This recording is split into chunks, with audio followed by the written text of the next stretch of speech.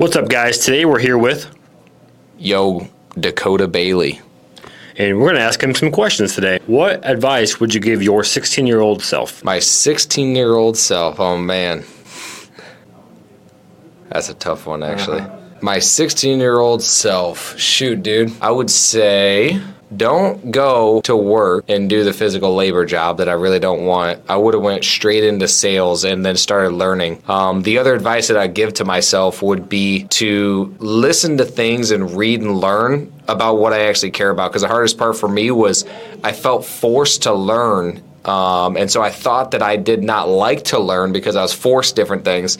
And so if I just went and learned about things that I actually cared about, I would have been a lot more happy. Instead, I kind of felt like I waited and just continued to be like, okay, I'm just not going to do anything. I was more like writing it out. And then instead of like using that time to stack up, I was more, all right, let me just continue to do whatever bull crap I have to do in order to get through all of this.